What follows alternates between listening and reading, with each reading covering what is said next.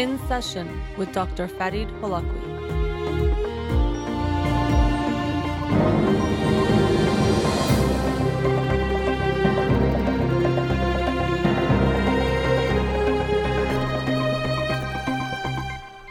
Good afternoon. Welcome to In Session. I'm your host, Dr. Farid Holakouee, and I'll be with you for the next 2 hours here on Radio Hamra. Studio number to call in, 310-441-0555. You can follow me on Twitter or Instagram, or like my page on Facebook to get updates on the show or suggest topics or books for the program. And the shows are uploaded at the end of each week to my SoundCloud page and podcast on Spotify and Apple Podcasts. Let's get to the books. The book of the week for this week that I'll talk about on next week's show Monday is Period by Kate Clancy. Period, the real story of menstruation. I saw this book posted a few months ago that it was coming out. I think it just came out this past week. A scientific look at menstruation, something that we have a hard time where it's taboo to talk about, which I always try to talk about taboo topics on the show, because when topics are taboo, people somehow get hurt by remaining or keeping the topic in the dark. So I look forward to reading that book and sharing it with you on Monday. The book of the week that I'll be talking about today is Sodom and Gomorrah by Marcel Proust. This is volume 4 of 7 from his great work In Search of Lost Time. And I've read, this is the fourth one, so I've read them over a period of time. The last one I read more recently. And, you know, when I read fiction and I talk about it on the show, I don't think it makes sense to get too much into the plot and what happens. And really, when you read a book like this, my experience of it so far is that the plot is not really so significant in that there's not a lot of things happening, but in a way there's a lot happening, in the sense that the way that Proust writes is that he goes so deep into what might seem like a small interaction, but going into the intricacies of what both people are thinking and feeling, and the hidden messages and meanings and what's driving them in ways that's really fascinating. So I think I mentioned in one of the past books, and also in this book, he'll spend 100 pages at like a dinner party, basically like a mehmuni, 100 pages of talking about who said what to whom in what ways. And so when you think 100 pages at one dinner party, you'd imagine a lot happens, but again, there's not big events going on. It's mostly the conversations and the ways people are interacting and the different social dynamics at play. And in this book, as in the previous ones, looking at the social life in Paris and who was more popular, the ways that people were vying for different types of popularity or playing things the right way, which makes every conversation have many more layers to it than just what is being said. In this book, as the title would imply, Sodom and Gomorrah, he talks a lot about homosexuality. It comes up in previous books as well, but in this one it's a big focus of it. And Marcel Proust himself was known to be a homosexual, but he was open, they say, with some people, but really was hidden and didn't want it to be known. And so knowing that and reading this book was interesting for me. Of course, this book was written over 120 years ago or so, or 110 years ago, something like that, more than 100 years ago. And so times and society was very different then. Even still, we know that people may feel more safe, comfortable to remain in the closet or to not share their sexual identity or their sexuality because of how they might be treated. And in some countries, it's still not safe, even legally. But even more so, 100 years ago, it was harder or more difficult to express that. And so in the book, in the beginning, he talks about homosexuality in a fairly negative way. First he encounters two people having a casual hookup, and they don't suspect him seeing, or they don't know he's watching them, two men. And then he goes on to talk about homosexuality for many pages, giving some type of commentary on it. And it was, as I said, quite negative. And from my reading of it, knowing that he himself was a homosexual and is now writing about it, but of course trying to hide that he himself is, that could impact how one might describe it. And we see this often where people might disparage or talk negatively about some group of people, some characteristic in people, and often it's something that they might experience in themselves, consciously or unconsciously, that they are disliking in others. Even sometimes we find that people who are strongly homophobic, there could be a issue with the homosexuality they might have within themselves, that they are projecting outwards and being so negative towards because they can't accept it within themselves. So here it's more layered than that, because of course he's writing and he knew that it was risky to write about something like this, but he wanted to write about it. And so it can make sense that he might have been even more negative, but it also is likely reflecting the norms of that time. Also throughout the book, themes of sexual jealousy, romantic jealousy come up, as they have in previous books, with a lot of depth. And even actually reading some people's analysis of the books, he has this love interest, Albertine, and some people say maybe it was actually Albert. And so the narrator in the book, we never hear his name, which is interesting. So he'll have people talk to him, or they will address him, the narrator of these 7 volumes, but we never hear his name, and many people assume that it was himself, Marcel Proust, as his life followed a similar trajectory or had parallels to what we see the narrator experience in the book. But some people think that he at times might show himself in a heterosexual relationship, but it maybe was his way of covering what was his own homosexuality and changing names like Gilbert or Albertine. We can get to Albert, possibly as someone that he actually knew and had a relationship with that was a male. But, I also, most of the books I read for the show are nonfiction books. And I've talked about this before, that I myself would think this way, that nonfiction is where you learn things, knowledge and information, and that's what you should be reading. And, fiction is like stories and it's fun. But really, when you read great works of fiction like this one, you see that couldn't be further from the truth, that in fiction we learn so much about life in ways that we can't get from nonfiction. So it's not to say read one or the other, but I do think it's important to read both. And every time I do read a book of fiction, it reminds me that I want to keep doing that and keep reading them. And especially getting to this 4th book, and there's only 3 more left, I probably will space it out a little bit because they tend to be longer. This one was about 515 pages, and the pages do take quite some time to get through. It probably will take a few more, maybe months to get to the end, but I do have this anticipation to get to the end, with also this bittersweet feeling of getting to the end of the book. And as I've already seen in the book and I've seen people talk about it, it's a powerful reflection of course, as the title says, in search of lost time and memory and experiences. And so getting to the end of it also brings this bittersweet feeling of the end of life, the end of a life experience. And I don't know if the book ends with the narrator's death or what part of his life he is in at the end, but I know that there's a lot of this bringing things together. So I have this desire to get to the end of the book, but also know it'll be a sad parting with it. And so I highly recommend it. It is a challenging book to get through because of its length. The 7 volumes are well over 2,000 pages. So of course it'll take some time, but I really think it's worth that wait and that time. And that's something that I've also experienced reading this, that, as I said, you will read parts of it that in a way you can say nothing happens, but so much happens. And it's a reminder of how we use our time and value our time.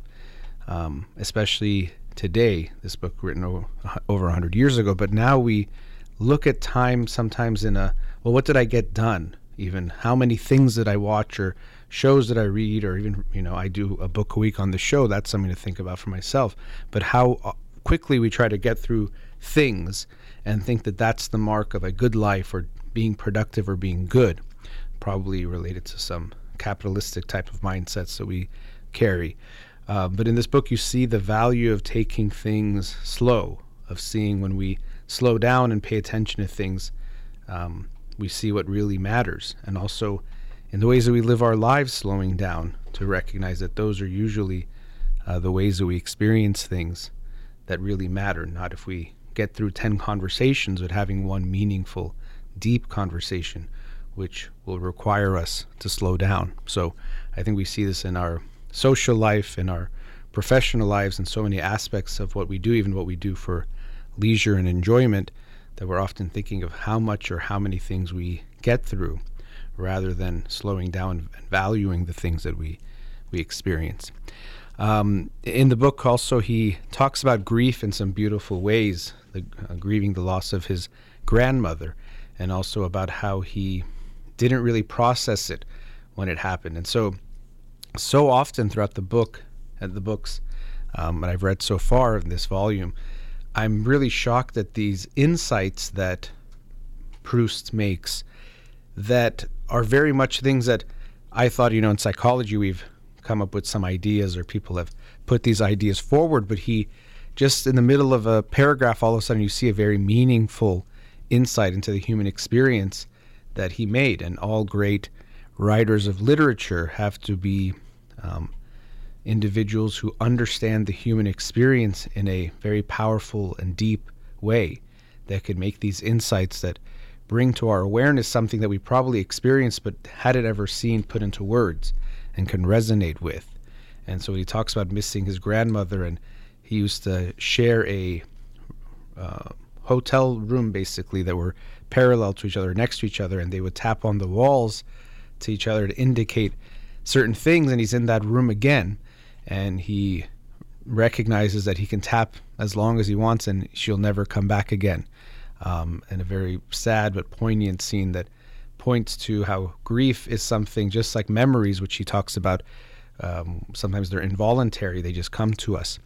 But they, grief as well, sometimes we'll be reminded of the one we miss in a certain way, and we can't plan or prepare for it, but there it is, and the feelings come up. And he shares how he hadn't really processed it and almost feels guilty about that he didn't get as sad about it when it happened, but here the feelings come to his awareness, and he's experiencing them. So many different themes in the book come up from, as I mentioned, jealousy. Homosexual love is a big theme throughout, which to me again has this negative portrayal of it, which I think relates to his own issues of his homosexuality, but also what was the social norms and the context of when the book was written. But I do highly recommend it to anyone, especially if you enjoy fiction, enjoy literature. This is an incredible work. I'm really excited to get to the next volumes and to finish it, to then experience the whole thing and reflect on it and to learn more about it. But highly recommend it. And in the first book, one of these main themes, something that a lot of people know even if they haven't read the books, is the story of the Madeleine, or the Madeleine, I don't know if it's Madeleine or Madeleine cookie, a French type of cookie that is sometimes had with tea or coffee. I was next door having coffee before the show, and I was looking at what to get and actually got myself one of those cookies. So it's kind of a funny moment for myself to be reading and looking over the book while having a Madeleine. But again, highly recommend the book. It's worth the time that you put in it. This was the 4th volume of 7, Sodom and Gomorrah, of In Search of Lost Time by Marcel Proust. Let's go to a commercial break. We'll be right back. Welcome back. Studio number 310-441-0555. Let's go to a caller. Radio Hamra, you're on the air. Hello? Hi, thanks for calling. Yeah, thanks for the time that you gave to me. Sure. I'm so happy that I have a chance to have a chat with you. My question, I've got a few questions regarding my son, who is 18 months old. I'm calling from Australia. I'm 37 myself, and my husband is 43, so he's our first baby. We listened to Dr. Holakouee's series, the first and the second part, me and my husband. And then we basically followed the main point, and everything has been absolutely fine without baby. His sleeping is very good. He sleeps through the night. His eating is fine, so I never had any problem with that. His hygiene and showering, everything is good. He's happy and chill baby. The only thing that we're concerned about at the moment is that his stranger anxiety, which I know can be normal, is a bit high in compared to other babies around me. Sorry, So, his what anxiety? Pardon? I missed what you said. Did you say a type of anxiety or gender is? Stranger anxiety. Yes. Okay. Mm-hmm. Yeah. So I know, like, stranger anxiety is one of the main fear that a baby born with it. Mm-hmm. But with my baby, we think it's a bit higher than normal.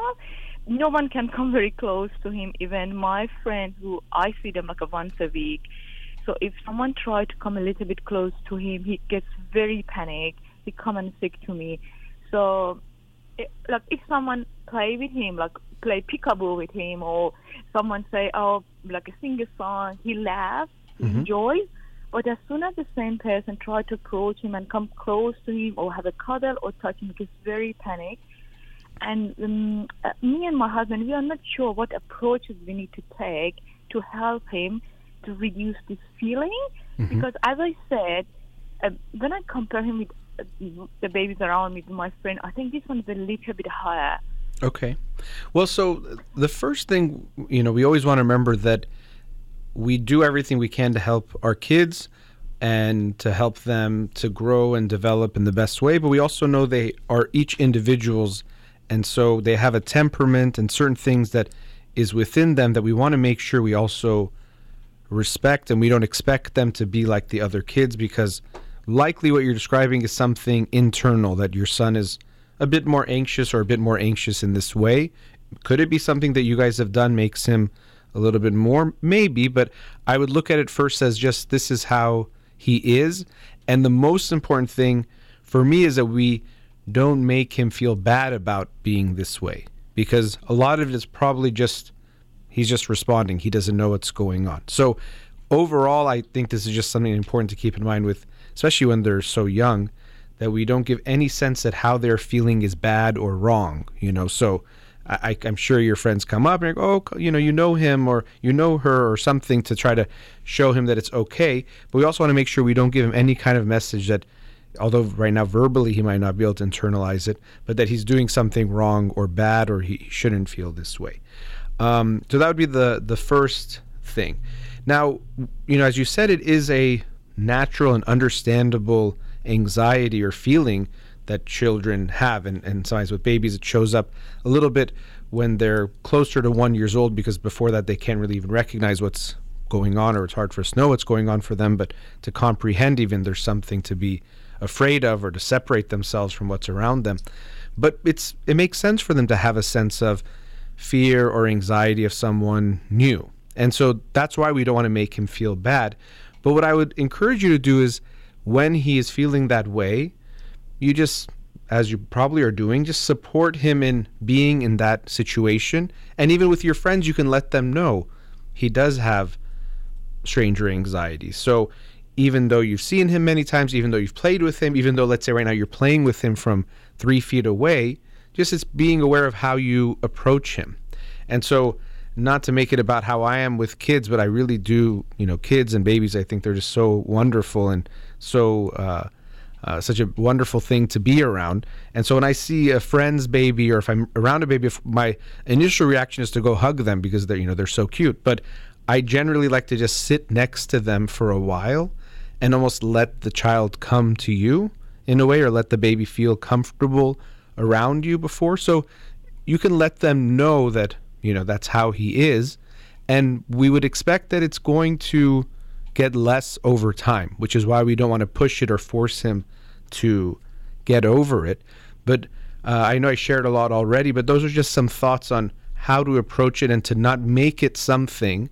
It could be also indicating to us, does he have more baseline anxiety? It's possible. And so we're observing him and trying to understand who he is as a person, and that could be part of his temperament. But really, as I said, in any way making him feel bad for being this way, is something I'd really want to make sure we don't do. Yeah, that's right. Yeah, all of my friends knows about that, and no one tried to just come and tell him like as soon as they come in. Everyone understand, and we explain to them. My question is that I know what you said, but do I need to take him outside with my friend more? Do I need to have more plans with them? Do I need to have less plans? Because apart from this one, even he's the same with other kids and babies. Like, for example, if he's playing with a toy and then one of the babies, like in his own age, approach him and wants to grab that toy or play with the same toy, he give up and he avoid, and sometimes he run away. I think he's getting a little bit better as I take him outside more, but I can still see, like, if he's climbing up the like a slide and a baby come and wants to climb as well, he tries to wait until he finishes and then he goes. And I was thinking, maybe do I put him in this situation more? Do I put him less in those situations? I'm not sure. Apart from what all you said, do I need to do more activities with him, with other people or other kids, or less? Well, I wouldn't say less, because I think even though we're seeing it makes him a little uncomfortable, we don't want to make him extremely uncomfortable, but we know that it's going to be good for him to experience this because this is what he'll have to experience in life. So I also wouldn't want you to think, okay, I have to get this out of him, so I have to keep exposing him to people because we could do too much. I would encourage you to do what you're doing. If you want to do it a little bit more, sure, but not think of it as something that I'm going to get this out of him. You know, if we keep taking him out, this is going to disappear. Because, as I said, it could be part of his temperament is a bit more anxious. So we recognize that and we want to acknowledge that. But then, yes, help him get more comfortable, which doesn't mean the anxiety goes away or he's going to be, let's say, like another child. Or, you know, if you see a child that's very calm, that your child will be just like that. But yeah, to expose him to those things that make him uncomfortable in a way that he can manage, and also to support him through that, you know. So if you see he's stressed out, you say, oh, you got scared, the child was there, or you kind of help him make sense of his feelings, but showing him that it's okay. One, it's okay that he's feeling this way. And also, two, the thing he's scared about is it's okay. There's nothing that he has to be afraid of. It's going to be fine. But I wouldn't want to think you should just constantly bring him out or something where it's, you know, becomes like a mission to get this out of him, because it's not something that I think is going to disappear the way you're describing him. And that could be okay. Yeah, okay. Because we're planning for childcare when he's around 2 years old. So if we notice that he's feeling still almost the same or a little bit less, do you reckon that we better wait until it's get like a less and less, or we just go ahead and try the childcare? What do you think? Well, I mean, if you're saying the childcare is something that makes sense for your family, then yeah, go ahead. And, you know, he might be anxious. He might be, you know, he might figure out his way there. But that's okay. You know, a lot of kids who are still have a shy temperament or are more anxious, they can function in a daycare setting. So let me know, what are your options? Is it we don't need to take him, but we want to take him? What's the options that you're looking at? No, so our options are open because I resigned from work since he was born, and I have been staying with him all the time, and we're planning for a second baby. So yeah, we're thinking around when he's 24 months, but I think we have more time to wait a little bit more. We are not forced to take him to the childcare at the moment. Well, even still, though, I think, you know, based on what you were saying about should we, you know, give him more opportunities to be around people, I think that could be good for him. Of course, having the second child will do that in its own way, but, you know, will be much smaller than him, so it'll be a different experience. But I don't think it's a bad thing to put him somewhere where he's around other kids, and he might be a bit uncomfortable, but that could be okay. We have to gauge it. If we see he's so overwhelmed and he really, you know, can't take it, then no, don't force him to. But, you know, having him exposed to other kids where he has those experiences, I think is a good thing. So for him to play and see, and as I said, maybe his temperament is just this way. And you know, I mentioned that a few times, his temperament. How do you see him in general? Do you see him as a bit more anxious and fussy, or when he was little, or No, he's not fussy at all. As I said, like his sleeping is great. He's eating. He's not fussy about eating. He eats very well when he's hungry, or when the daddy take him for shower. He's very happy, very chill. Most of the time, when I take him to the park, when it's only me and him, he doesn't have the separation anxiety because I have been with him all the time. Like in the home, he's very happy playing. The only thing that I see him uncomfortable is around other people, and when they come very close to him. If they're staying with distance and playing with him, even a laugh, he enjoys. Even when I take him to the, like, for example, shopping center, he's very interested in people. He stand up and just stare on people, and as soon as they say hello to him, he just run away. Yeah, the only time that he gets very panicked when someone comes very close to him. Okay. Yeah, so it could be, and you're saying with everyone other than you and his father, but are there any other, let's say, family or friends that he is very comfortable with, or is it with everyone else? Almost everyone. So I've got two very close friends that sometimes I try to see them more. He gets a little bit, like if we are with them like for 3 hours, at the end of the 3 hours he gets a little bit better, but not, I can't say, he can go and play with them or have a cuddle. No, just a little bit better. But but it's still there. Well, and something in what you said, of course, keeping the stability and things is very good, but you said that you're always by his side, which, maybe it could be good if he gets some of these exposures away from you, to see that he's okay and handling them. So that's also something to consider. Not, I'm saying for long periods of time. For kids, even a few minutes can be a long time, but that might be good to show him he can be without you. He can soothe himself or manage himself away from you. Yeah, he cries. Like I can see when we were in the playground with my friend and I was sitting by distance, and my friend tried to talk to him, and then all of a sudden he started crying because I wasn't very close to him. So and I thought, maybe I need to just have him and just soothe him. So he cries. Being in that situation. And so this is kind of one of the challenges with even as adults, but when we're dealing with a child who, if we're looking at some anxiety, we always have to find this fine line between pushing them into the discomfort so they can see that the thing they're anxious about or scared of is not so bad, but also not overwhelming them, because then they might get more scared. And so as his mom, I know you obviously don't want him to be sad or not okay, and we're trying to find a way of letting him experience some of those discomforts in ways that he can tolerate, to then learn that he can handle that, So it's something to just for you to also be aware of, that it's okay if he's a little bit, not comfortable with it. You can soothe him, support him, but give him some space in seeing that he's okay without you, and that will take some time. And then, of course, when you have the second child, you'll likely have to experience that even more in different ways, because you will be, preoccupied or have to put a lot of effort there. Or a lot of effort will be put onto the younger child. So that's something I think about. And just tell me about you and your husband as far as your own anxiety or temperaments. What are they like? Yeah, as you know, we all be Iranian. We all have some sort of anxiety. Yeah.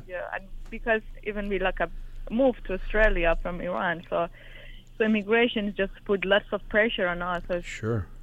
And then and we've got a family history of anxiety. Yeah. So we should, we expect he's going to, Sorry, go ahead. No, please go ahead. No, you go ahead. No, I was just going to say, so then we would expect that he's going to have some anxiety. And then also, this is, these things that one of the parent experiences that people always have is that we have things in ourselves that we maybe have issue with or are still dealing with. And then when we see those same things in our kids, we can respond to it in different ways because of that. So sometimes, for example, it might not be in your case, but if we have anxiety and we don't like it, when we then see it in our kid, we almost want to get it out of them. Like, oh, no, I don't want them to be this way because I know it doesn't feel good or it's affected my life in some way. And unconsciously, we do this a lot too. Sometimes we're aware of it, but in an unconscious way as well. So we would expect that if you're saying both you and your husband have anxiety and family history of anxiety, that your child is going to have a more anxious temperament. Now, we're trying to help him within that range of where he is to make it optimal.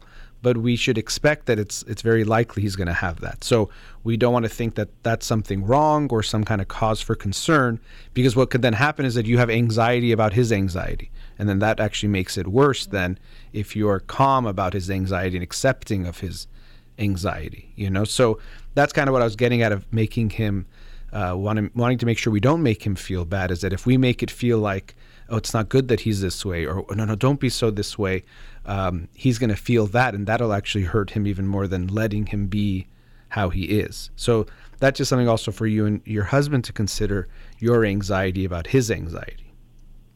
Yeah, that's correct. Thanks for your Sure. insight. It was really good, actually. Yeah, you're right. Exactly. When I feel like, oh, he's going to get upset from other kids, maybe he can see in my face. Yeah, that's right. That's absolutely correct. Thanks for your reply. Yeah, so I can take him outside as normal as I do, right? Like in the playground with other kids and expose him. Yeah. When I talk to a lot of parents, on the air, but also just in sessions, and most of the time, most parents are doing it okay, and that we're very worried because we care so much about our kids, and of course, if we're more anxious, then even more, we're going to just wonder, am I doing it right? It's probably not going to be don't take him out or take him out. What you're doing seems to be fine. And as I said, it's finding that fine line where it's not being overprotective and we're letting him be out there and exposing him a bit to the things that are uncomfortable, but not overwhelming him. And that's something that I can't tell you, take him out 3 times a week or 2 times a week or 2 times a day. You're going to have to gauge with him too of what he's going through, what he's experiencing, and doing what makes sense. But I think the anxiety is going to be something that he might have some of, and just like you and your husband likely are doing fine in your lives, he can have this anxiety and be okay, and it doesn't mean something is really wrong. Yeah, I've got another question. Okay. I know that let me stop you there for a second, because we're kind of over a commercial break, and I want to give you time to ask that question. So let's go to a commercial break and we'll talk afterwards, okay? Thank you. Sure. We'll be right back.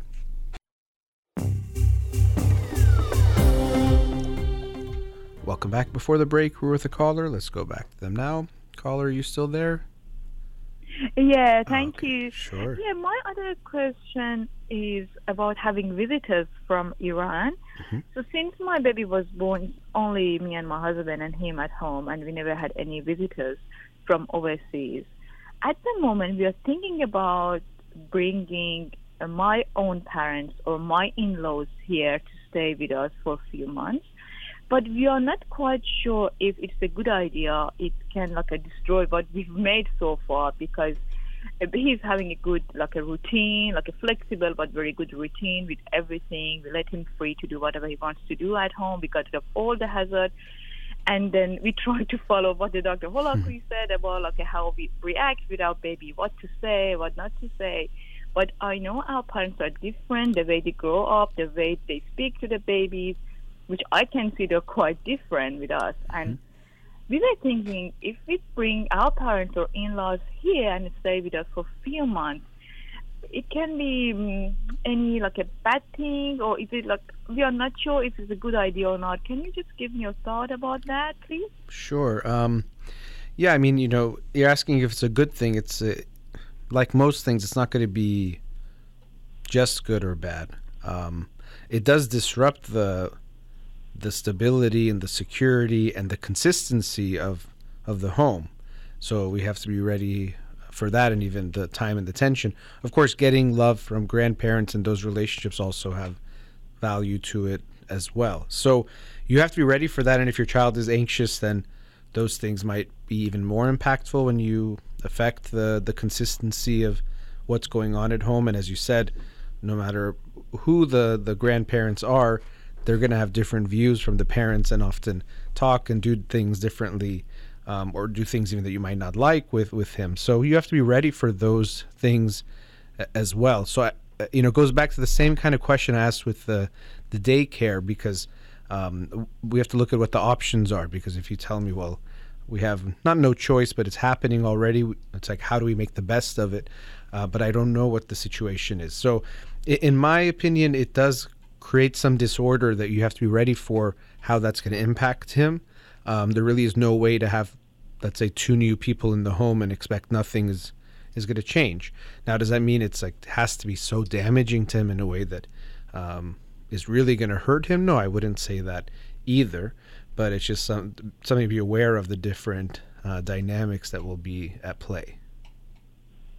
Yeah, actually, our baby is our priority, so we don't have to do that. Actually, we think about him first because he's very young, 18 months, and we are thinking when he's around 2 years old. But if we know that it can be damaging or it can disrupt his routine or whatever, it can happen, or especially when they leave, he cannot hurt because they're leaving and he can miss them.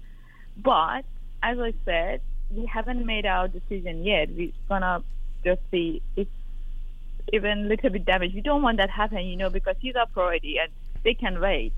It's not something that we have to do it. Yeah. We love to see them, but we want to make sure, because I know that if traveling overseas is not a good idea, and when the baby come back, their sleep routine change.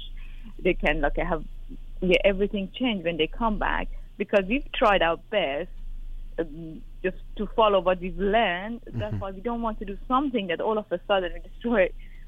You won't, just also to say, you're not going to, if you have in-laws stay with you for a few months, it won't destroy something. And it does depend on how long we're talking about they're staying. And just something in what, this is always another challenge is we want to be consistent. But if we are so rigid in a way in that consistency, then it also doesn't help him deal with when things don't go exactly as planned. So not to speak out of both sides of my mouth and saying, it's good and it's bad, but it's just something to be aware of. That's like, we want things to be stable and consistent, but he's also, now as he's getting older, has to be ready to face those things when it's not going to be exactly always the same or the way he wants it or is used to things being. So I'm not against, it depends on how long they're staying.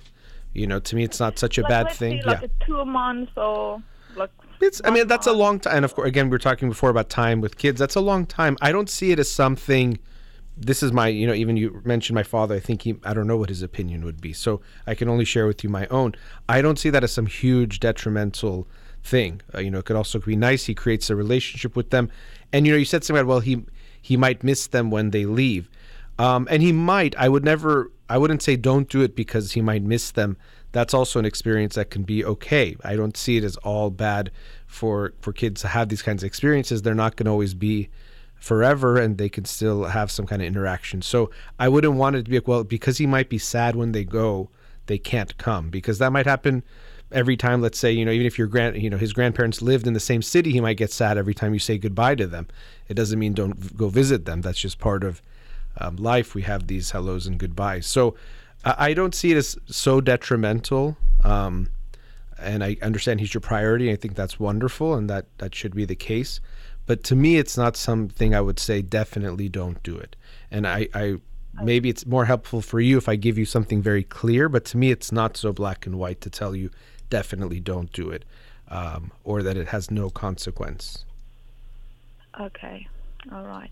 And another question, when our baby was born, we chose a very simple name for him, a very easy to say, short and simple. So he, because he's going to Australia, so it's just easy for him to say, and the people can remember his name. About his family name, because my husband's family name had 2 parts, and it was very long, and then we always had some difficulty spelling on the phone for people who don't understand very well. So we thought, it's better to just make it short and only use the second part of his family name. So we did that, and no problem. And then we think about, when he grows up and he's looking for his identity, in the future, and he sees no one his family name, is it any problem with that, or is it fine? It doesn't even matter. I don't think it's a big deal. Wouldn't want you to overthink it either way. Yeah, my name is Farid, which is even, it's hard for Americans to actually say that, so I always have to say it a different way. So I know that experience of having a name that isn't easy for the culture that you're in to pronounce. And it does, when you're in school, it doesn't feel great. Again, it's okay.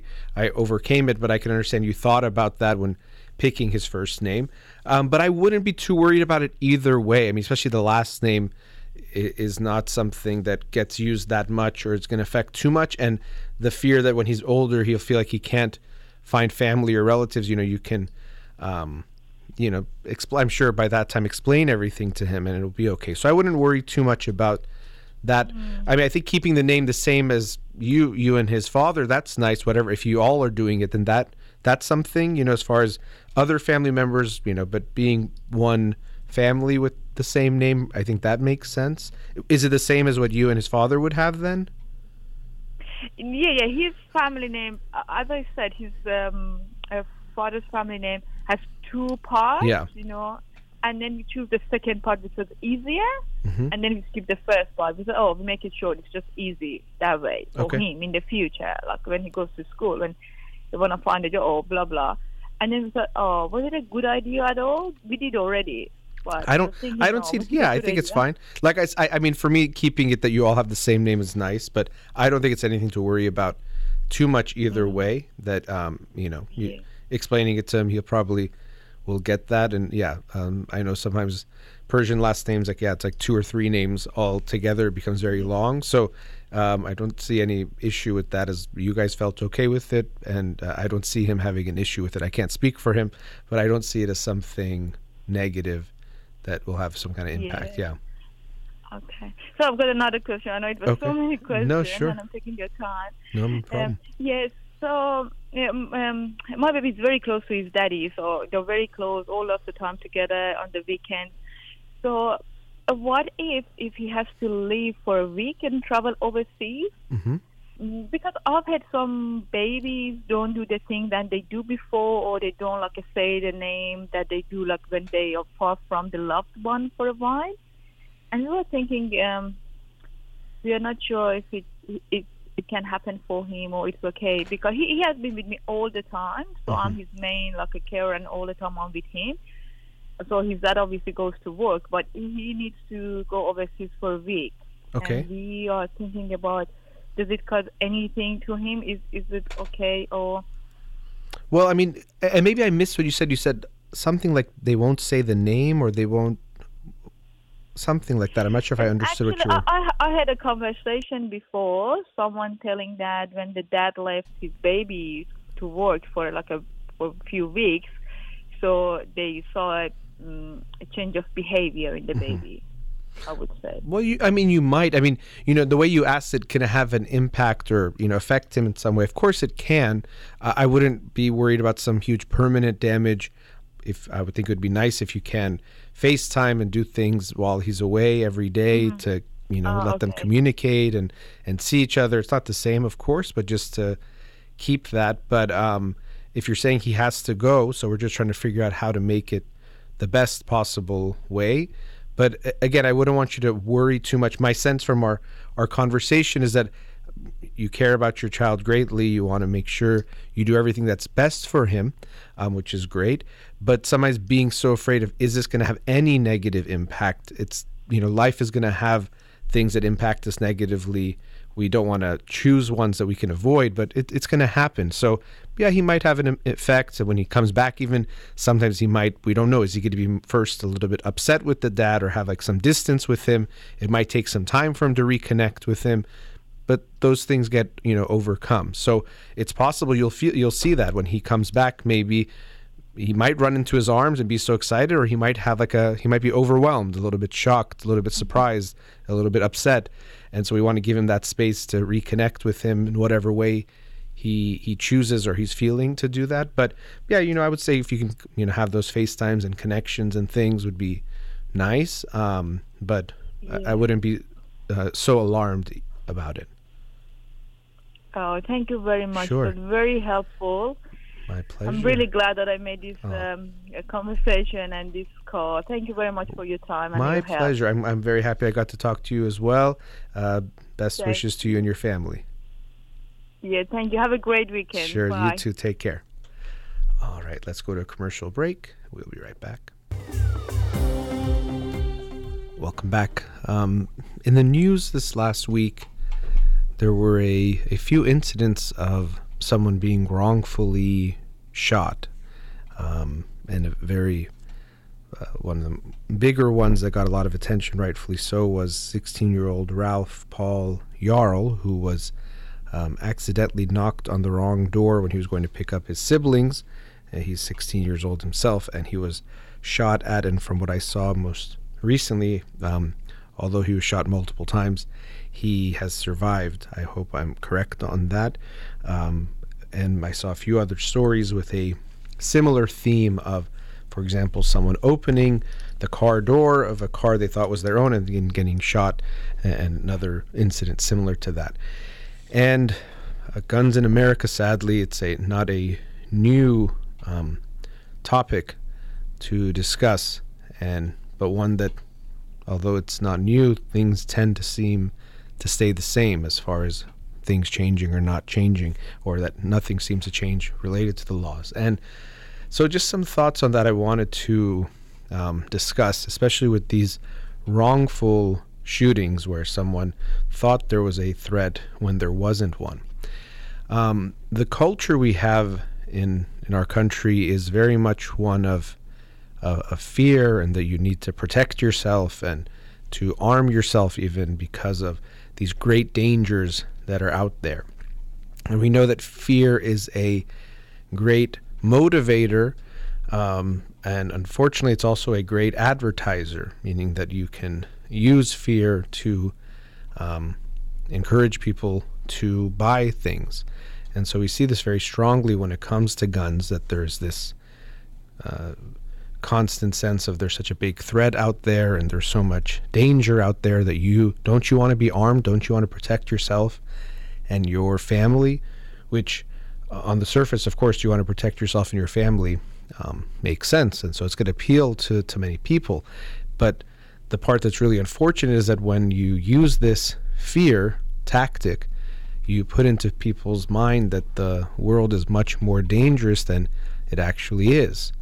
And not only that, even what we see is that people having guns, nothing is going to be 100% of the time, but we do see that it tends to harm them more than help them. I say that because I'm sure, and there are instances where it's protected people and helped them, but the statistics that I've seen are showing that when you have a gun in the home, you're more likely to have it used against someone in the home rather than someone outside. So it's not even that you're actually protecting yourself, it's giving you the sense that you are, or maybe the security internally, but not the actually external security and protection that you think it's giving you. But so I see this where people share videos of some kind of crime or some incident, and even things like all these podcasts, shows, documentaries on serial killers that make us think that the world is more dangerous than it is. And of course, it does depend on where you live, and there's lots of factors, but overall, there's a sense of making the world seem more dangerous than it is. Even I've seen this with people, both personally and even with clients that watch a lot of these crime documentaries or shows, and get sucked in, and they become very popular. So they're quite interesting. I haven't really seen many of them. I've seen a few documentaries on serial killers, like Ted Bundy and others, but it does give you the sense that there's just killers everywhere. They're just right around the corner, and you always have to look out for them. Because if we see something, hear something enough, we think it's more common. It makes sense. Our brain is just going to make that conclusion. We call this the availability heuristic. So if you see lots of stories about plane crashes, even though it's one plane out of whatever many, it makes you feel like plane crashes are really common, or it could be about to happen. And so you're on a plane and feel some turbulence, and you go, here we go. This is the plane that's going to crash. But we don't really see the full picture. And so just like if you watch the news, and there is that adage, if it bleeds, it leads, meaning that if there's blood or violence, people are more likely to pay attention to that news. So they share the story of there was a shooting today. And of course, that is significant news, or someone was killed. That is significant news. But if it's all you hear about what happened in your city, it makes it seem like that's the thing that's happening a lot. So I really think this is a unfortunate thing that happens in the United States, around the world probably too, but I see it here, where there is this proliferation of these images and visuals and ideas that we're constantly under threat. Even we saw things like, arming yourself against protesters, whereas almost all the protests were nonviolent that have happened. And so this unfortunately does create the mindset that you have to be on alert, be ready, because you got to take your shot. And so that's what we very sadly have seen happen in these instances where people thought there was a threat when there wasn't one. And then having those weapons at our disposal are also costly. So as a human being myself, this is not ChatGPT, and as a person who's interacted with people, I know that we are not rational all the time, rational types of beings, meaning that we make great decisions, great judgments. We are affected by our emotions and our feelings. I think feelings are very good things, but of course, they can also lead us to take actions that we will very quickly regret and feel bad about. And so if we give people access to weapons or anything that causes great damage and destruction, unfortunately, people will use it when they almost definitely shouldn't have used it. So if we gave everyone nuclear bombs, we would hear stories of someone set off their nuclear bomb because they got so mad at someone else or something happened. It's the amount of force that we have. And I even think of it in the sense of the amount of inequality of force that we can have is an issue. So no one should be able to have so much force in some way. And so when we have these weapons that people can easily buy, and in the United States there is this almost feeling of a sacred right to a gun, I think that's the issue I have with it. I can understand the principle of a right to bear arms as it was put forward in the Constitution 250 plus years ago, or however, I guess it's close to 250 years ago. That I can understand, but it's a very different meaning than this sense that it's now become of everyone should have a right to have a gun if they want it. And if they want to have a gun, that you can never tell them they can't, or that even to check it in any way, background check or limit what people can have, is a infringement on someone's freedoms. There's essentially no right that we have that is unimpeded. You can drive, but you have to have a license and do so many things to get that license, and you can lose that license and now you can't drive. Voting, you can lose in different ways, or different rights that we have. They're not something that are something we can ever get rid of, but it's really sad that we see a confluence of factors, including the capitalistic aspect of things. So there's a lot of money to be made selling guns, and so it's going to be pushed that we need them and there's a right for them, and to challenge that in any way is anti-American. And I really find that heartbreaking, because we see the impact it has. And sadly, another thing we see happening with guns in America, I think, of course, the number of guns impacts largely the number of shootings we see and the deaths caused by guns. I also think that, unfortunately, it's become part of American culture that when you feel a certain way, or when you're experiencing something, one of the options that you can think of is to shoot up a place, or to do a shooting. So if you're a disgruntled male and you're upset, it's one of the things that has become part of the cultural apparatus, as in something that you may consider. I don't know how, it takes time to get rid of that. I don't think it's unrelated to the guns, but I do think there's something on top of the guns and how we view what you do. And I think that's also related to this American type of mindset of, if you don't like something, then by force you can get what you want, or to take it in some way. And you're right. If you can take it by force, that's enough. Even though it's illegal, and if people do it in certain ways, we won't like it, but there is still this sense of a American possibility that if you take it by force, it's now yours. And so if you don't like a situation, you can respond with violence or aggression, and that can somehow be justified, or maybe even the right way to do things. But I don't want to get away from the gun issue itself and come up with other issues or blame it on other things, because I see that happen a lot in the media, where we blame other things for gun violence. And of course, mental health is related to it. But we know that every country has mental health issues. America doesn't have significantly more mental health issues than other countries. We do actually a poor job treating mental health, so that has some impact, but very, very minimal to my estimation when we look at what's happening with the number of shootings that we have here compared to other countries. To say it's a mental health problem is missing the point, and it's trying to bring up another issue. Of course, I'm very passionate about putting more resources, reducing the stigma, doing so much to direct our attention, our time and energy towards mental health. But it's kind of like saying, well, if we're sad about something, what about kids that are starving or something, and then taking the attention away from some problem that you're looking at the moment. So mental health is an issue and something we need to focus on, but we can't think of that as the cause of gun violence. Guns are the cause of gun violence, and that's what we need to look at. And it's sad that in my time doing the show, I can't remember what was the first mass shooting that took place, but I remember talking about it and being very sad, and then it just kept happening. And so I missed and didn't talk about so many of them because so many happened in the United States, and talked about several of the big ones that did happen. But unfortunately, it's become part of our American experience, and I think to change it will definitely take some time.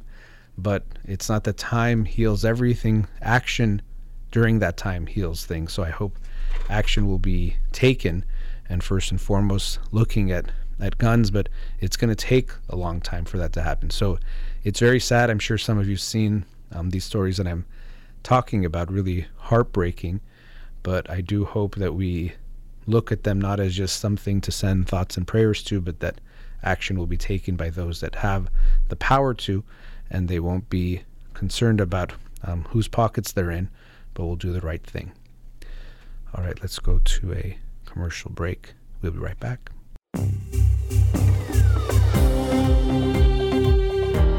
Welcome back.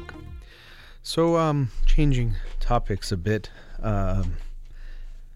In a way it's related, but not so much. But looking at our sense of empathy, we often talk about teaching children, teaching ourselves, and looking at empathy, feeling for others, caring about others' feelings. And I do think that it's something that's lacking in the world at times. And one of the ways I've talked about how I think it's demonstrating itself, or one of the things contributing to it, is that when we look at things like social media, when we are being viewed by others, or our focus is some audience out there, it affects how we interact with the people we are face to face with. So I see this a lot, really in all ages, but I think I see it more in the younger generation, where maybe in general they're doing that anyway, each younger generation, but where they'll hurt someone around them, or they won't care about someone who's around them, in order to make a video or capture something that then might get a lot of attention and give them a lot of attention online. And I think that's really, really unfortunate.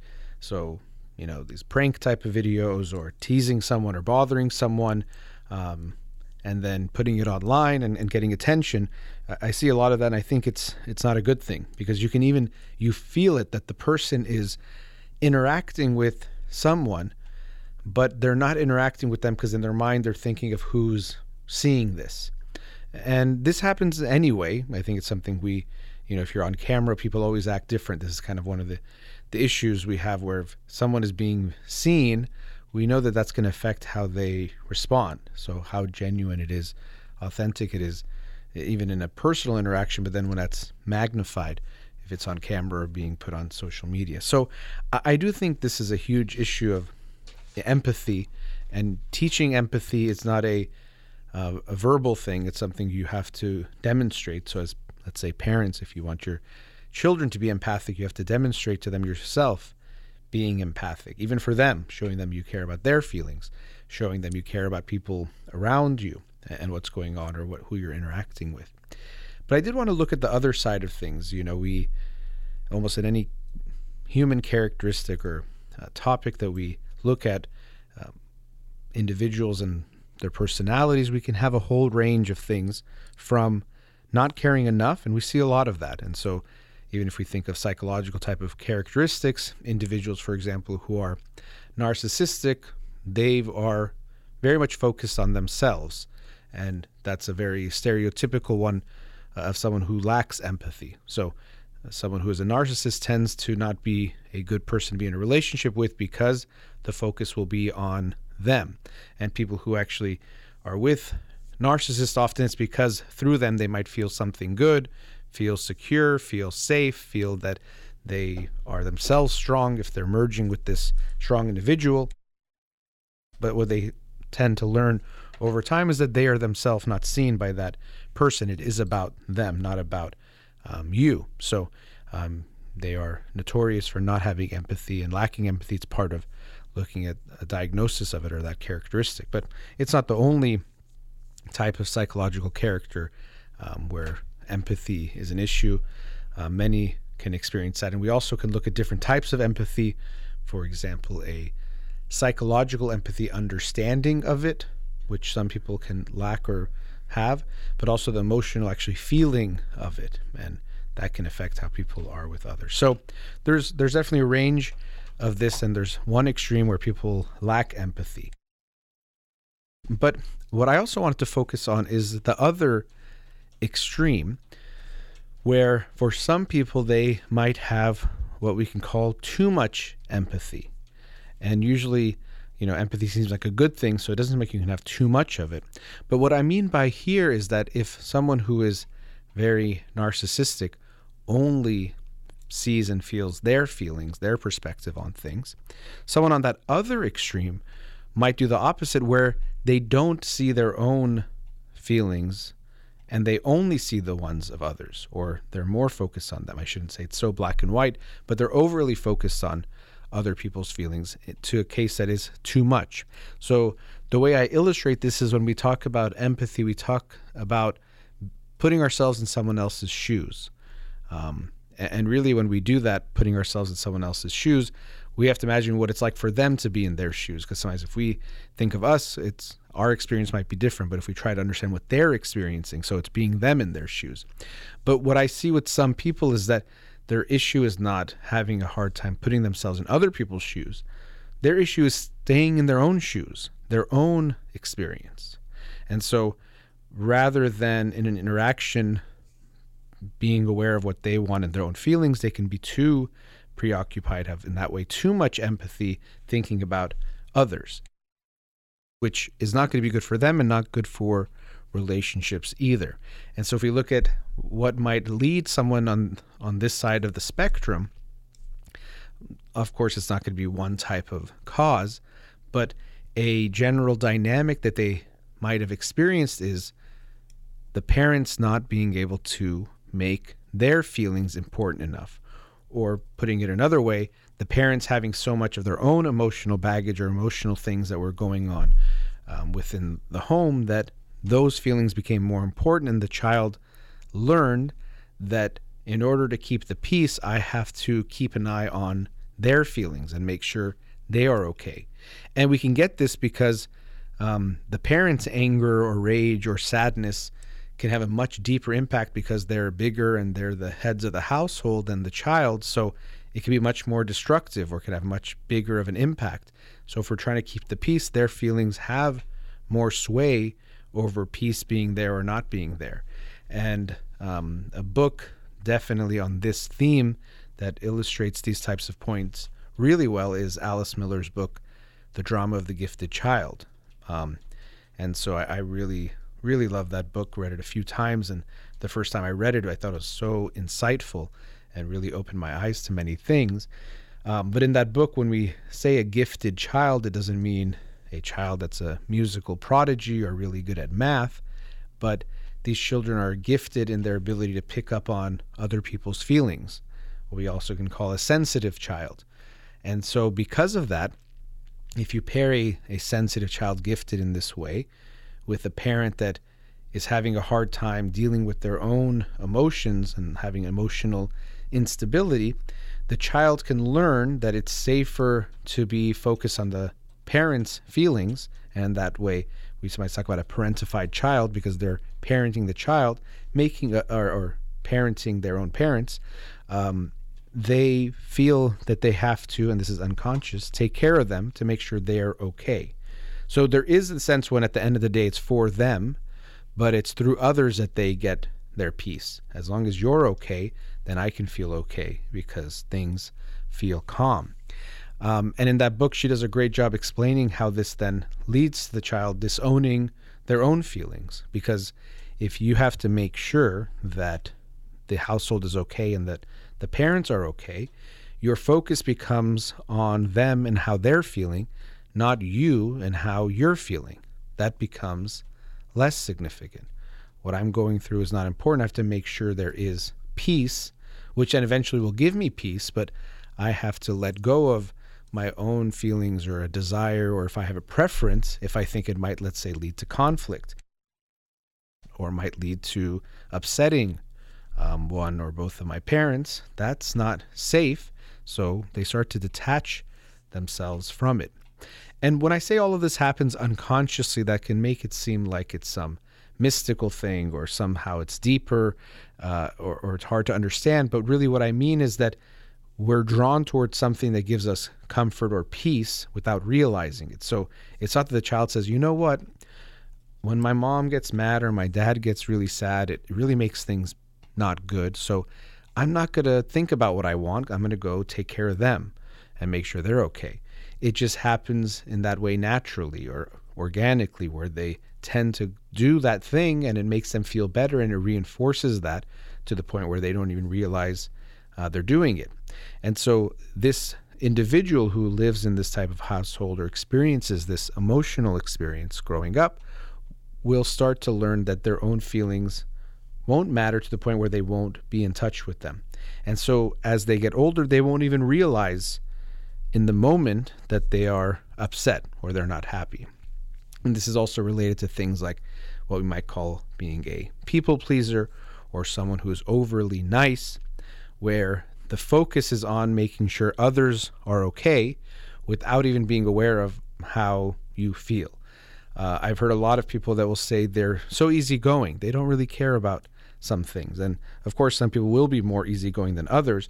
But sometimes an individual who describes themselves as easygoing, it's not that they don't care or don't have preferences about things that come up, but that they feel more comfortable not asking for things or bringing their own feelings or wants into a situation because that feels better for them, because it feels more comfortable. So if they were by themselves and they had a choice, they might make a choice or have a strong preference or realize what they want. But when they're around others, all of a sudden it seems like they don't care. They're very easygoing. And really they might feel that way in the moment. It's only over time that they might recognize a resentment that builds when they're always doing what others want, or in a repeated relationship where they start to recognize that they don't feel good, that the other person is always getting their way, not recognizing that they've helped create this pattern. The person that take it from them, they've given them that type of authority or that type of position in the relationship. So for these individuals, what can be very difficult is recognizing that, first of all, that they have these feelings and to feel them more in the moment. Often they might feel it afterwards. They go home and all of a sudden realize, like, oh, I didn't feel good about what this person said, or I didn't feel good about doing this or not doing this. In the moment, they might not have felt it. They felt it when they got home, or maybe it takes them even longer than that. So they first have to be even aware of those feelings that are there. But then comes the very hard part, that they have to then stay in their own shoes in the moment when they're interacting with others, which will feel very risky for them. You know, most psychological issues that we have or things we're working on, they're very easy on the surface. And if someone wants to just give you advice, it's like, well, just say what you feel, tell people what you think. Or if you're drinking too much, stop drinking. Or if you're having a hard time studying and procrastinating, just do the work.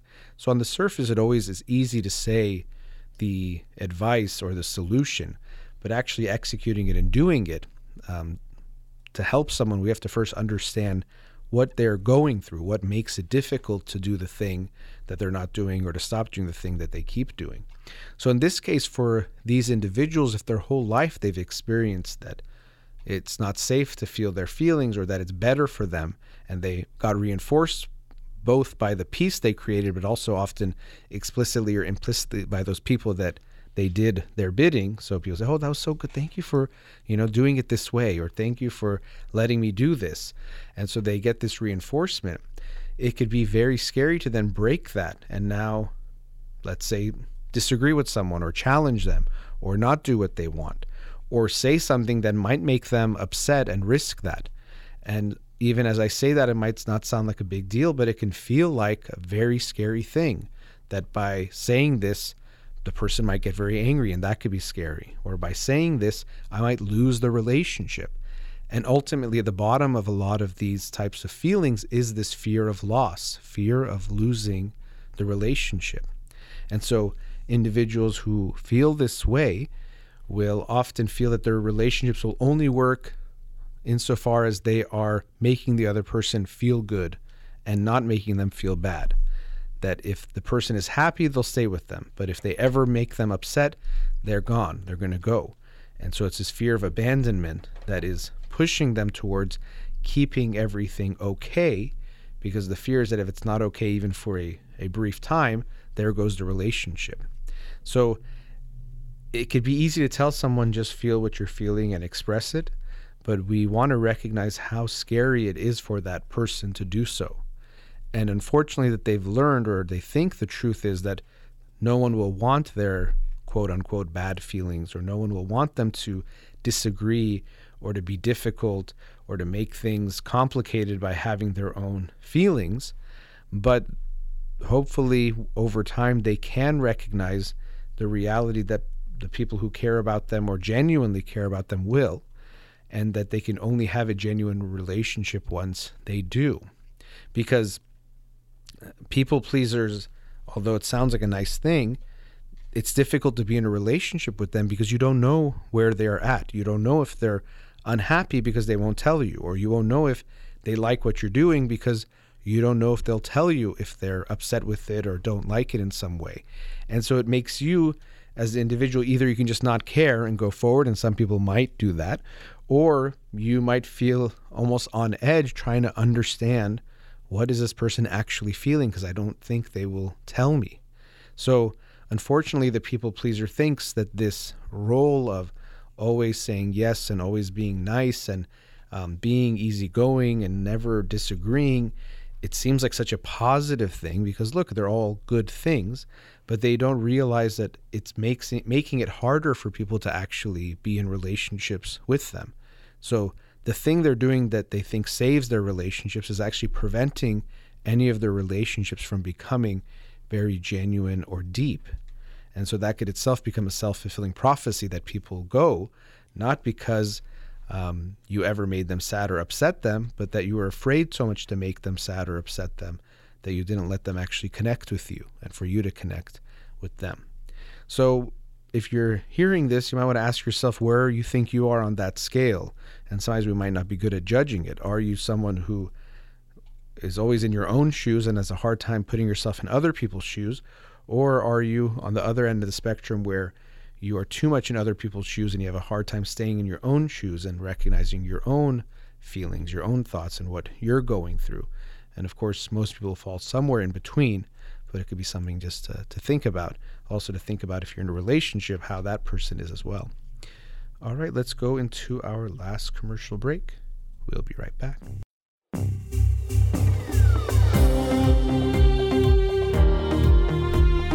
Welcome back. Let's go to another caller. Radio Hamra, you're on the air. Hello, doctor. Hi, thanks for calling. I just wanted to consult you on a situation that myself and my girlfriend, we're both single parents, and we know each other. We've known each other for 2 years now, and I have two sons, ages 10 and 12, and she also has a son that's 13, so 1 year older than my older son. Okay. 14, so 2 years older. Okay.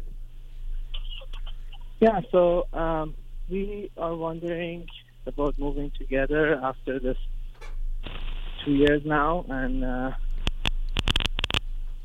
challenges, for the blended family, and we understand all those things, but we wanted to know your opinion, and if you have questions to ask me in regards Sure. to our relationship, I can answer. And Okay.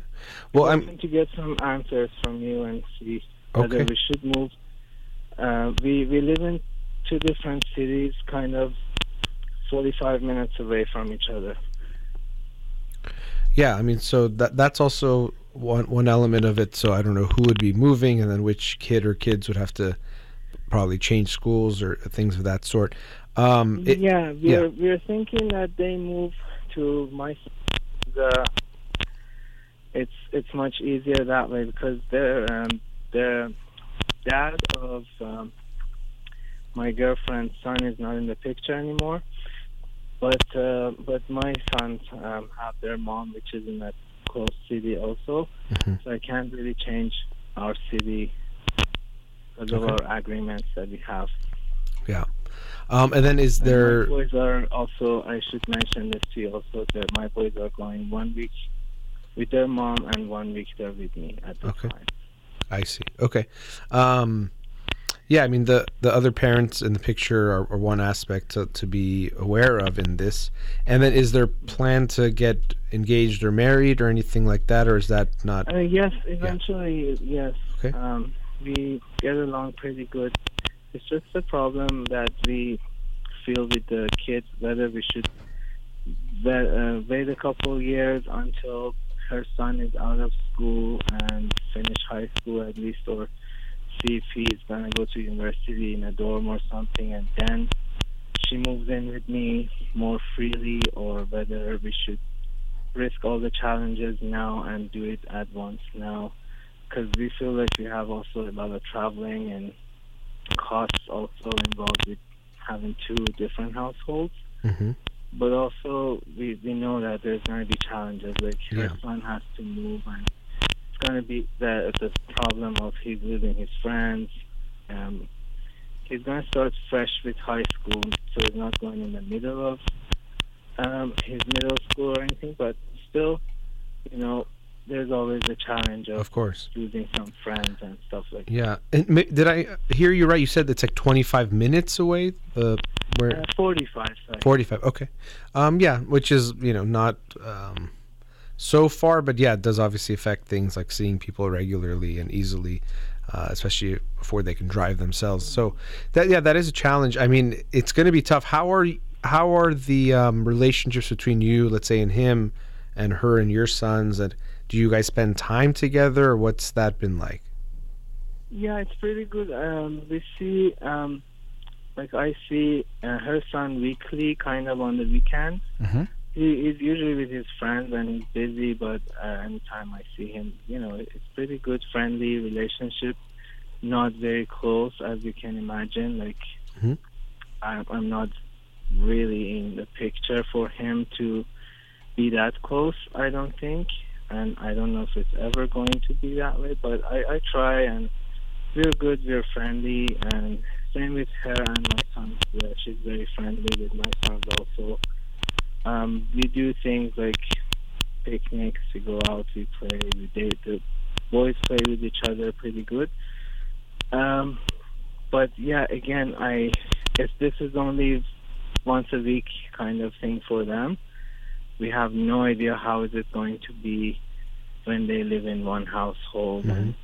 and the challenges between them. Sure. Even two brothers sometimes have issues being territorial and different rooms and everything else. So we are thinking a lot of challenges. One of them is like, my boys are not with me for 1 week and they're with me another weekend, and then my girlfriend's son will be with us the whole time. So mm-hmm. there could be also jealousy between them, and why are we not seeing our dad every weekend, and he is with them. So I don't know. There's a lot we think about. I don't know if you're overthinking or is it actually legit to think this deep. I mean, yeah, I think it's there's going to be challenges for sure, and I don't think you're necessarily overthinking because those things will come up, and there are going to be a lot of things you have to figure out with your kids. Well, let me ask you this first: Have either of you talked to your kids about this possibility? Not so far, Okay. because we wanted to be sure ourselves. Like, she had spoke a little bit with her son just to see how he's going to accept, and he wasn't very happy to begin with the move and losing all his friends and not going to the school that his friends are going to go. But then there was no further talk. Like, she says she can convince him, but at the same time, I know when you convince someone, there's always a challenge of if they're not happy for any small reason, even it backflashes at you, and there could be some issues, right? So. Yeah, I mean, he would be. We don't want him to feel. The more he's going to feel forced, and he probably won't like it. And I know you said it's like not in the middle of middle school, but going to high school is tough when you don't know anyone or everyone already knows people. So even if it's a new school, people already know each other if they're in that same district. So it is going to be tough. It doesn't mean don't do it. I think that and when you say the father's on the picture, what do you mean by that? He's in Iran, and they left. They're here. So we're in Canada, by the way. So okay. So he never moved with them, and they got separated and divorced, and he's not having any interest into taking any responsibility for his son anymore. And she took the whole responsibility and custody and everything. Okay. Well, I mean, I think talking to the kids, she already did.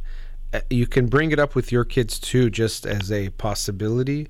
I mean, likely they're going to not like it initially. And so I know you were just talking about convincing, and it's not just I want you to convince them or persuade them, but likely it's going to have to be several conversations to talk about this process. So if you're thinking about it seriously, I don't think it's completely out of like the realm of possibilities of something that can work, especially if you're considering you're going to get married, and you don't have to. That's some traditional types of mindsets about that. So you don't have to, but if that's where you're going, that you and her want to make the relationship that way, where it's a type of like a commitment that's more serious, it can make sense. But yeah, it's going to be challenging, and you have to be ready for that. Step parents, even let's say you're not married, but let's just call it that. It's a very complicated thing because you're going to have to make rules for the home, and in a way you're not his dad or her son's dad, but you're going to be one of the authority figures in the home, and vice versa. And those things can be challenging. Then of course your kids have their mom and whatever rules they have there. So there's a lot of things that you're going to have to deal with as you're recognizing. So that's why when you say overthinking it, I don't want you to necessarily think that, because there is a lot for you to consider. It's not just going to be this easy thing.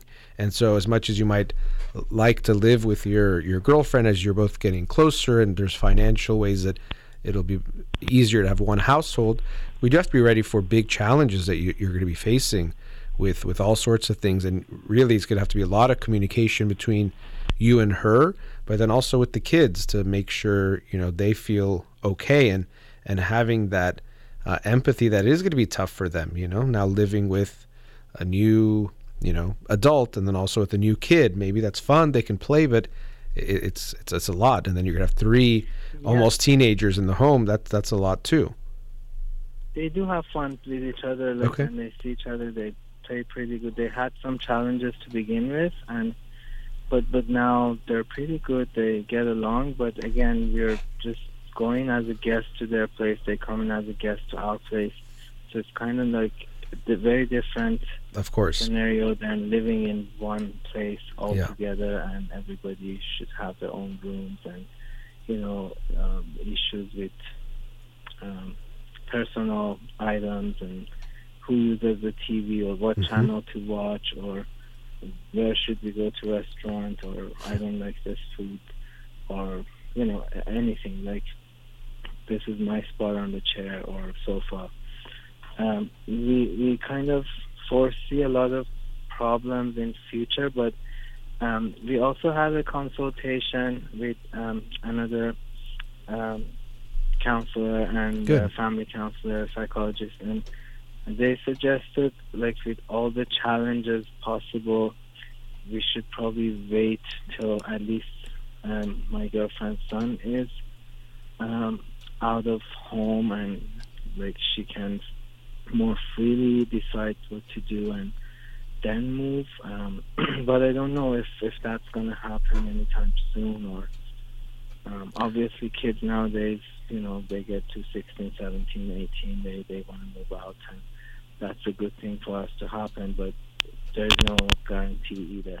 Yeah, well, I mean, I don't know in Canada, but here usually it's like 18 at the earliest that they can move out, or let's say if they're going to college, that's we're saying at least another 4 years. So I see it as there's definitely going to be difficult, but it doesn't tell me that you shouldn't do it because it's going to be difficult, and to say wait 4 years, and you wait 4 years, it's still going to be difficult for your kids to have her come in, and I don't know how's that. I don't know where her son, let's say, has moved out at that point, which we're looking in the future a lot, but I don't know how that's going to affect things, like how he feels about his mom going to another home then, but maybe he's older. So I can't tell you not to do it. I wouldn't say it's not going to have some consequences, but I don't see it as you definitely have to wait 4 years, and then maybe because and kids don't, I don't know how it is for their family, but kids don't necessarily move out at 18 either. So is that going to happen or not? That's something to think about. I think if you and her are serious and really want to get married and make it that type of a commitment, then it can be, that's a different type of situation where you're taking it to that level, I think we lost the caller, unfortunately. So we have to wrap up the show in a minute or two anyway. But, these situations are tough. And a few of the themes that came up today, it's like, well, is this going to impact the kids? And we want to keep them in mind and make sure what we do doesn't negatively impact them to a large degree. But kids can also handle things. So I'm glad they're meeting, or I guess they met with a counselor, and that person knew more about what's going on. So it could be important for them to, consider the situation in more detail. Actually, let's see if this caller is the caller. Can we check to see if they're back, just so I can wrap up with them? We only have a minute or two. Yeah, okay. It is a call. Let's bring him back on. So sorry, we lost you there for a minute. Sorry, yes, I got disconnected. So you're suggesting you're also agreeing that there's lots of challenges, but you're also not suggesting we should for sure wait 4 years for this, if I understand correctly. Yes, there's challenges, but I don't want to give you a green. I don't want to give you a green light. These things. I know when you're calling, there's a sense of like getting a answer of what to do, but I feel that sometimes I can feel that it'll make me feel like I don't know enough yet. There's so many other factors, but just from what you've told me, and we do have to wrap up in maybe a minute or so, I wouldn't see it as you have to wait 4 years. It will have a big impact, but on them. But I don't see it that way. But I would want to talk more with them, but also with your kids before you do it. But for her to really explore it with him more. Likely he's going to say, not like it, and not that we want her to wear him down until he says yes, but to have conversations about what it might look like, what's going to happen. And then, if he's really so hell-bent against it that he's going to be so resentful, then, I would want you to keep that in mind. So my thought is that I wouldn't say definitely wait 4 years no matter what, but I would want you to have lots of conversation with the kids before it happens, and not just force them or just, inform them that it's happening, that they would in some way be part of that process. So we shouldn't rush it because it's just right before high school? That part, that's something to think about, and I mean, right now it's April, and school starts in probably 4 or 5 months. So there's some time, but, have those conversations, and moving is not something you just do overnight. So it takes some time to make that happen. So if you'd want to do that, but I'd want her to have more conversations with him, and then maybe even you're part of that. I do have to wrap up the show. Sure. So we'll have to stop at this point. But yeah, Thank you can you so maybe much. we'll have a talk another time. But nice talking to you. Really appreciate it. My Thank pleasure. You, Doctor. Take care. All right, that brings us to the end of today's show. Big thank you to Farid Holakouee here in the studio. You've been listening to In Session with Dr. Farid Holakouee. Zan Zendegi Azadi.